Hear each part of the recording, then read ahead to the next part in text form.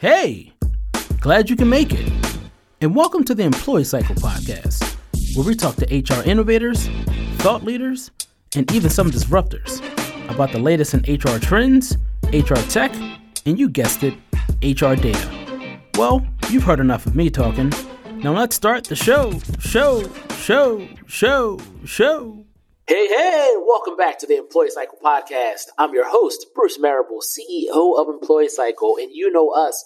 We're that HR dashboard company helping all of you HR and people leaders out there get rid of that tedious, time-consuming, and manual process you call HR reporting. That's right.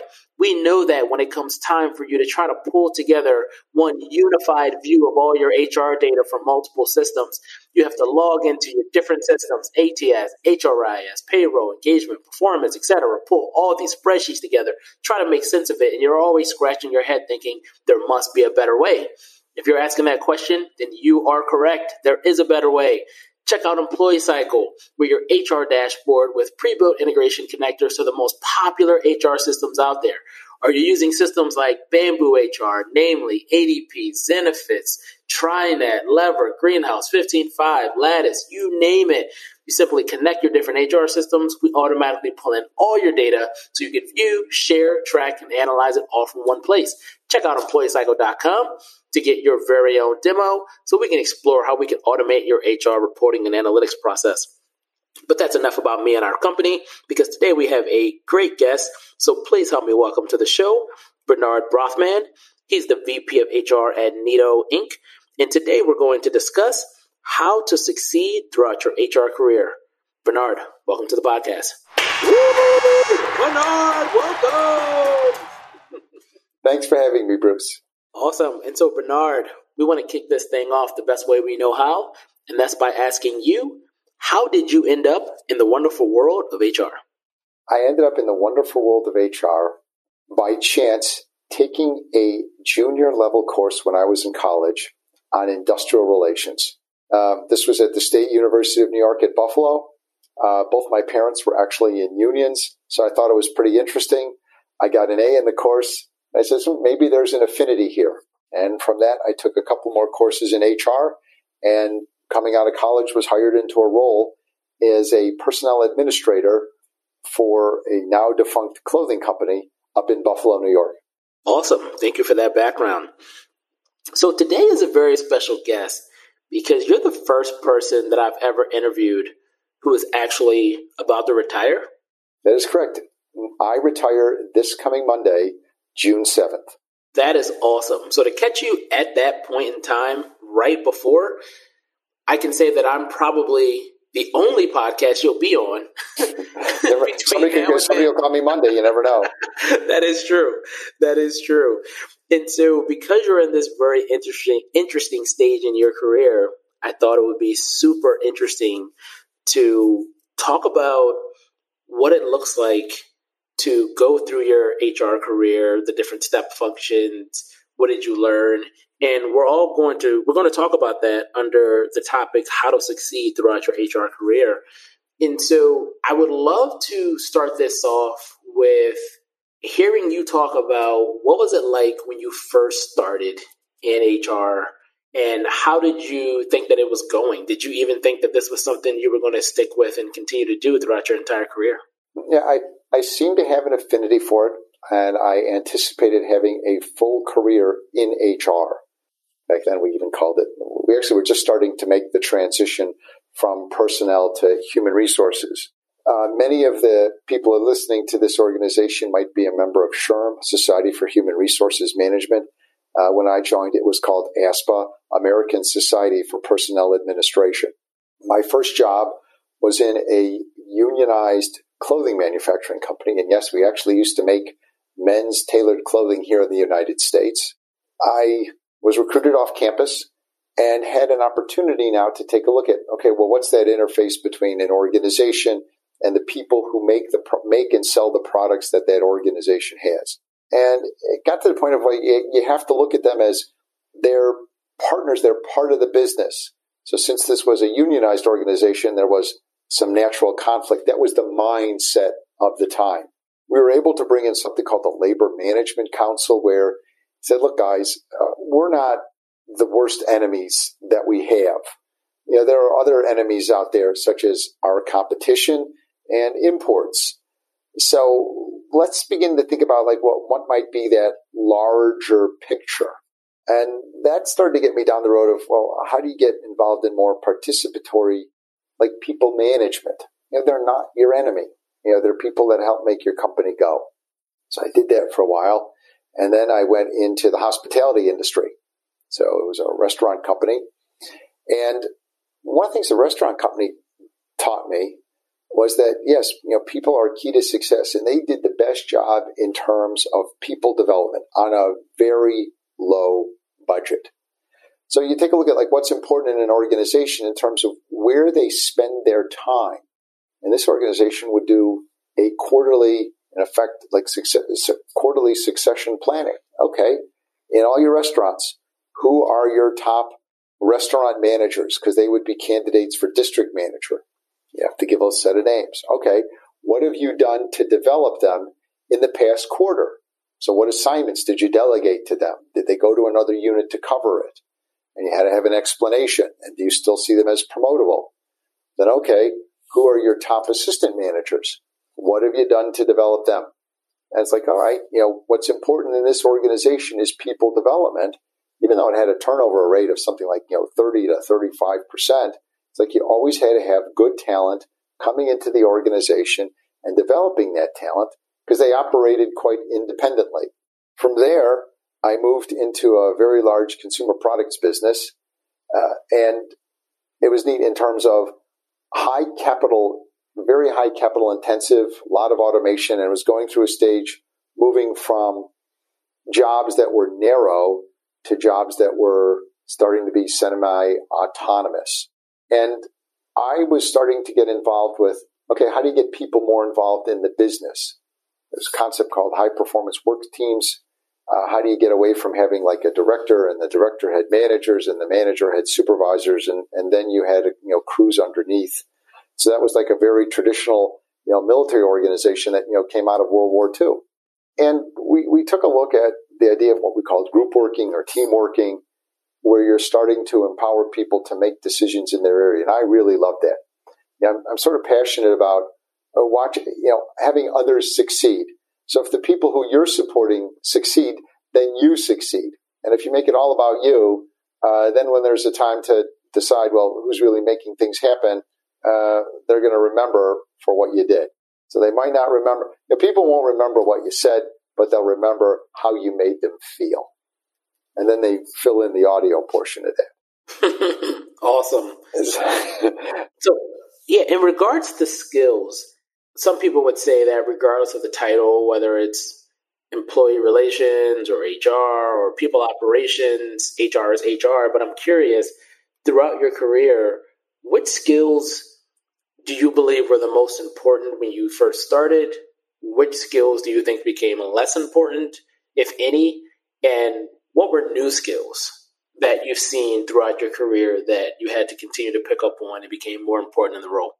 So, initially I think of skills as, let's say, reporting, knowledge of contract negotiations, being fastidious in terms of, okay, what was past practice, so a lot of attention to detail in there.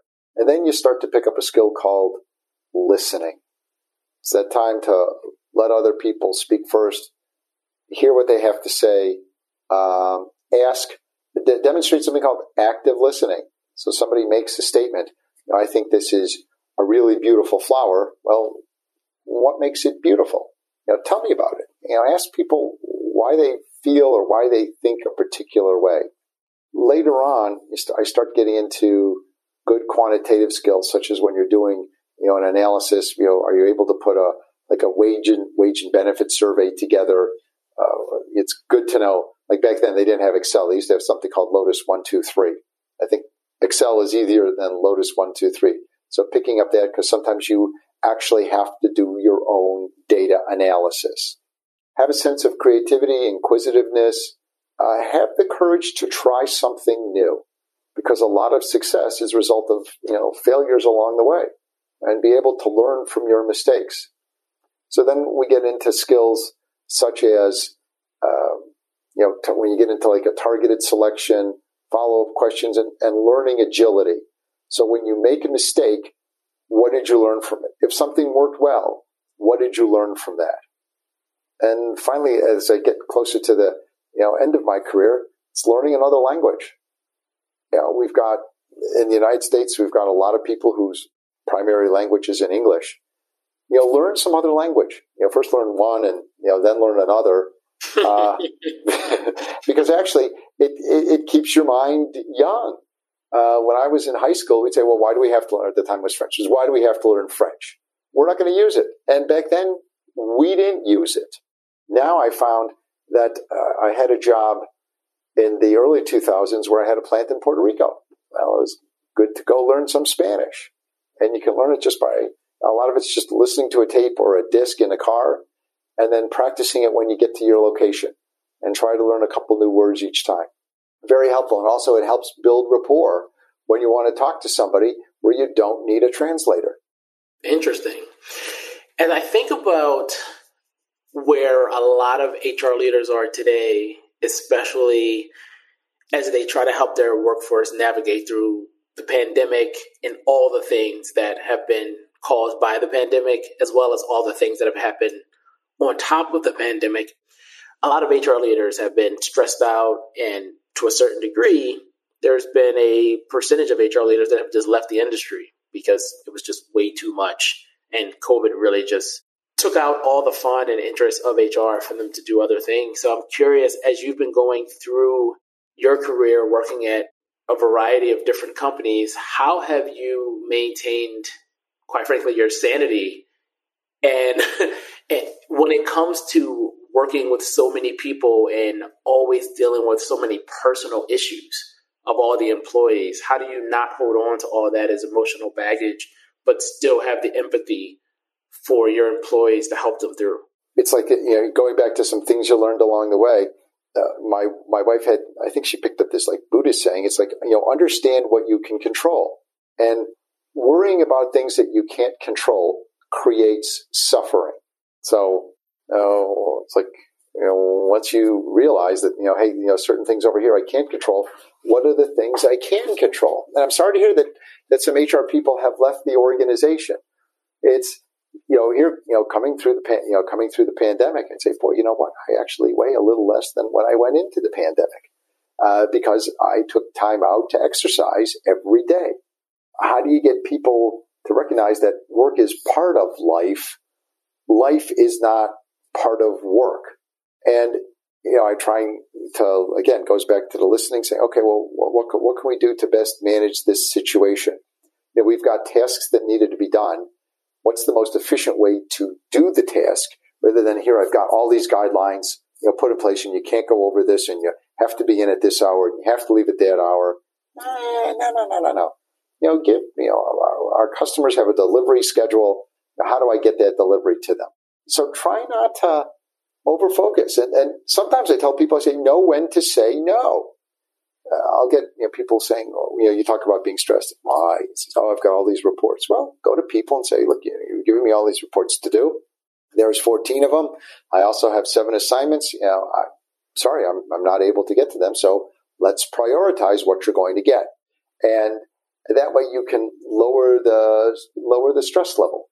And some people tell me about, that they're working these hours. They start at 8 and then they don't end until 10 at night. I says, there's something wrong here, because organizations need to treat people with dignity and respect. And there actually comes a time when, if you're working somebody so many hours, they're actually going to have a negative impact on productivity, and they're going to start to make mistakes. And that's not going to help you. And if you put your organization too thin, it's like, okay, if you take a group from, let's say, 3 to 2, you lay somebody off, and then you try to dump a lot of work on the remaining 2 people, and then the remaining 2 people, can't get it done. What are you going to do? Fire one of the other 2 people? Then you say, okay, so you fired them. Well, now you have to go ahead and try to recruit a replacement. And the replacement, if they're any good, they're going to say, well, why should I come and work for you, and why should I take this job? And if you don't have a good answer, you won't get good people. That's pretty interesting and powerful. I want to switch gears a little bit. Since you've worked at different companies throughout your career, As HR leaders are thinking about moving up in their career, taking on bigger roles, more responsibility, I know one of the first things a lot of HR leaders will try to get different SHRM certifications. Some may go back to school to get their master's. Others may try to take on just more responsibility in the company to show that they should be able to get promoted or move into a different role. But I'm curious, from your experience, what are some of the things that you found are mission critical in regards to preparing yourself for the next HR role and HR opportunity? So in one company I worked at that was really people focused, one of the first questions they would ask you is, who on your team have you prepared for and gotten promoted? Not about me. So you need to be taking the time to develop your staff so you can take things off your plate and give them to your staff, who in turn should be taking things off their plate and giving them to the next level. And the people at the next level should be deciding, well, what are things we don't need to do anymore? What are things that we can automate, and what are things that we can make self-service? And that way you can take on higher level stuff. Have some curiosity. Ask the organization, why does it do the things that it does? You don't have to, in addition to HR, it's like, okay, well, what are bigger problems that we can solve? What are the business problems that we can solve through a people strategy? And, first maybe you're solving, problems in a location, and then maybe you're solving problems in multi-location. Be able to relate to a greater diverse workforce. You've got, let's say, besides, let's say gender or race, it's also in terms of, what is it that, people do? Can you speak to both call center employees, production employees, scientists, sales leaders, marketing geniuses? Can you relate to a variety of people? As far as the certifications, I have the certifications. I'm actually something called Lifetime SHRM certified. Lifetime Senior Professional in HR certified. And they used to have this thing where you would take a test every 3 years, and if you passed the test, 3 times, you got lifetime certification. I says, I like this. I didn't have to do the test anymore. They don't do that because they realized that if you get lifetime certified every 3 years, you're not sending them whatever it is, $125 to get recertified. The certifications are nice. I think it's important to be well read. Like, read the Wall Street Journal every day, so you understand like what's going on in business. See what solutions they might have, or what might, percolate your interest, and then say, okay, well, what might be something, really totally different that I'm going to need, that I want to respond to help get my workforce to be more productive. And getting the workforce more productive is a combination of increasing their skills, increasing their authority, and ensuring that they've got a decent work-life balance, because if they don't, they'll be worrying about things at home while they're at work, and that will negatively impact productivity. Got it. You mentioned the Wall Street Journal, and I'm assuming that by understanding more about business, you become a more strategic HR leader, right? That plays into it, and also you get to become a thought leader. You say, here's something cool that's going on in another organization. How can I adopt it here? That makes a lot of sense. And so in that vein, too many companies will use the term call center when they describe HR. And as HR is going through this most recent transformation of people operations, getting rid of the dirty word resources, changing it to people operations, because it should be a strategic operational function, just like marketing ops, sales ops, product ops, etc. How have you seen either yourself or others really make HR become strategic and perceived as strategic versus this cost center, as so many companies will look at HR? Well, that's a combination. That's like what the HR people in that entity do. In some cases, you're changing perception. So when we do a strategic business plan, there's also a strategic HR plan. Here are the things that we want to do over the course of, let's say, the medium term, over the next 3 years. And I try to link HR processes with business processes. So, Bruce, have you ever had to set goals in one of your jobs? Yep, of course. Yeah, right. So how's that goal setting? How did that goal setting process work? Yeah. It all depends on when you caught me when I was setting the goals. I think look at like in our business. So like there's something called like an annual budgeting. I say, okay, we're doing this annual. We go ahead and we do an annual budgeting process. So our fiscal year right now starts April 1st. Budgeting starts in November, and they get into high gear by January. And in the past, they'd wait for the new fiscal year to start setting goals. Why you wait till April to set goals for the fiscal year? I noticed by the time you got done setting the goals, it was already like half past May or a quarter to June. Already they're saying, look, 2 months of the fiscal year already over.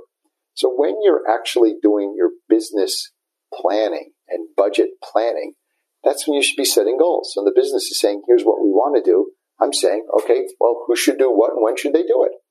So that's taking a HR, what you could call like an HR process, out of the HR realm and make it part of the business process. So here's who's going to do what. As far as the team name, if you've got marketing operations, then you can have HR operations. Everybody, I'm not, they call HR a cost center. Okay, well, if everybody else is a cost center, then, we're a cost center too. I don't get caught up in that name. I think we get a budget. So we get the company or the organization allocates money to us to do a variety of things. And when you're sitting there saying, well, I want a new HR system or I want this type of money for recruiting, you're also competing for those dollars with, let's say, a manufacturing plant that says, I want money to buy a new machine, or a marketing group that says, I want some money to buy some better digital advertising, or a sales group that's saying, now that the pandemic's lifting, we need money for airline tickets. Why should we give it to you to manage? And you have to be able to say, well, here's why. And sometimes you're going to say, no, it's okay.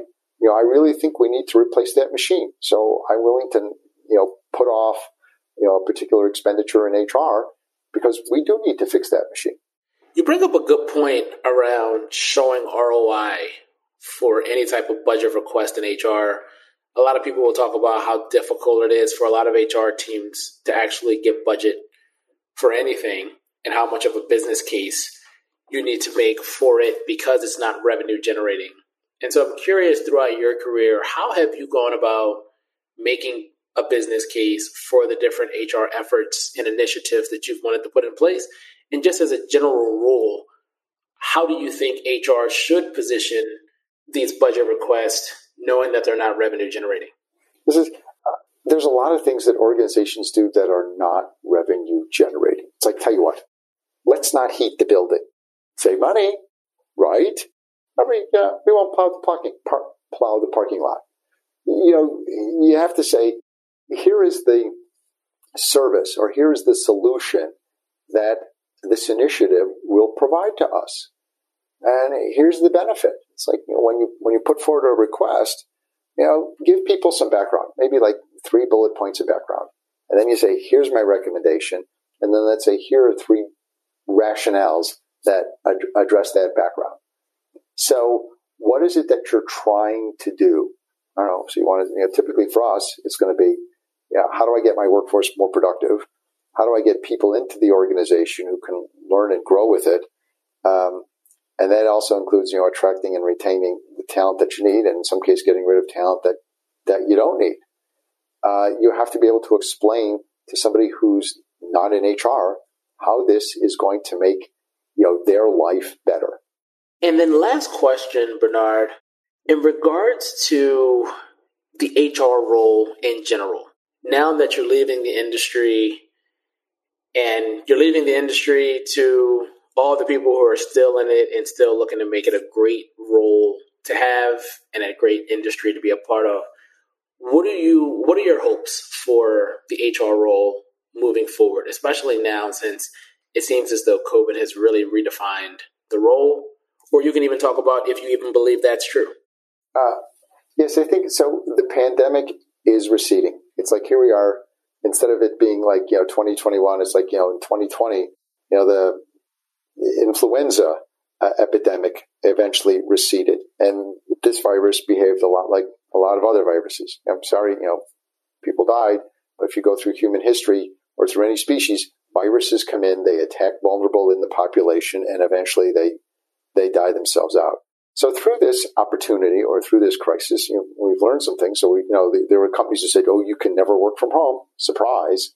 People can get a lot of stuff done from home, and then they miss. You still need collaboration. You have to be, how we communicate with one another. In addition, like right now we're on a podcast, it's audio. A lot of it is through facial gestures, making eye contact, being able to read people. So you still need, I believe, time where you can have that in-person relationship. I know there are some jobs where you can't. Like, for example, we're going to one day have we're going to send people to Mars. Well, guess what? It's going to be all distance learning, for that. So you have that. When you can bring people together so they can look at one another and collaborate. That has to stay. Give people a flexibility to deal with, let's say, life's exigencies along the way. And then from where you want to do, we need to take time to experiment and try new things. But don't be just keep trying. People need some time to actually settle, whether it's like, try something, freeze, unfreeze, try again. And try to have fun, have some work-life balance. Show concern for your individuals. It's like, personally for me, I wish companies provided food. Say, why should companies provide food? Because, a lot of people, they don't eat right. I've been purchasing health and welfare plans since the early 2000s. And if your workforce is not healthy, guess what? Your cost of the health and welfare plans go up. So also, show some interest in them as human beings and recognize that unlike a machine, a person can improve efficiency, learn new things along the way. And I say to people, think of individuals as not people, but machines. They say, Bernard, why think of the machines? He says, look, if you had a machine, let's say you have an employee that costs you $100,000 a year, and you're going to have that employee for 10 years or even 5 years, it's a $500,000 investment. So if you bought a machine for $500,000, boy, you'd follow the maintenance schedule. You'd make sure you're, changing parts out that it needs. Invest in people along the way you would invest in your equipment. Bernard, I can't tell you how much I truly appreciate you taking time to be on our podcast. Days away from retirement, still giving back to the community, to the HR industry, and sharing all the gems of wisdom and knowledge that you've picked up along the way. So thank you so much for doing that. We really appreciate you. And thanks for allowing us to be your very first podcast as well. That's super humbling. So thanks a lot, Bernard. My pleasure. Thank you very much. And so I want to ask, where can people find your company? Unless you want to share, because I know you're about to leave, but where can people find you online while you're hanging out in retirement? So I'm still going to be on LinkedIn. I have a LinkedIn profile. Where am I going to be hanging out? So I'll probably be in Florida at the beach, or I might be like in Rocky Mountain National Park hiking, or I'll be along the Delaware River riding my bicycle. So those will be my next passions. It's, water sports, hiking and biking, also gardening, cooking, and baking. Nice. So if you can't find Bernard on LinkedIn, then maybe you'll find him and connect with him biking, cooking, beaching, gardening, all the things. And we'll be sure to include your LinkedIn profile in the show notes. So for everyone out there listening, if you enjoyed this episode as much as Bernard and I did making it, then please leave us a 5-star rating on iTunes, and also leave us a comment. Let us know what you learned the most from this, or what you thought was really interesting, because that always helps us really talk about the things that you care about. Also, if this is your very first time listening to this podcast, and you either came here because you thought the topic was super interesting, or you're already a huge fan of Bernard and you just had to hear what he was going to say, but now you're hungry for more episodes, then please subscribe to the Employee Cycle Podcast on Apple Podcasts, Spotify, and all other major podcast platforms. And last but not least, all of you super awesome HR and people leaders out there, please continue to hire, train, and retain the best workforce possible. Thanks. Later, kids.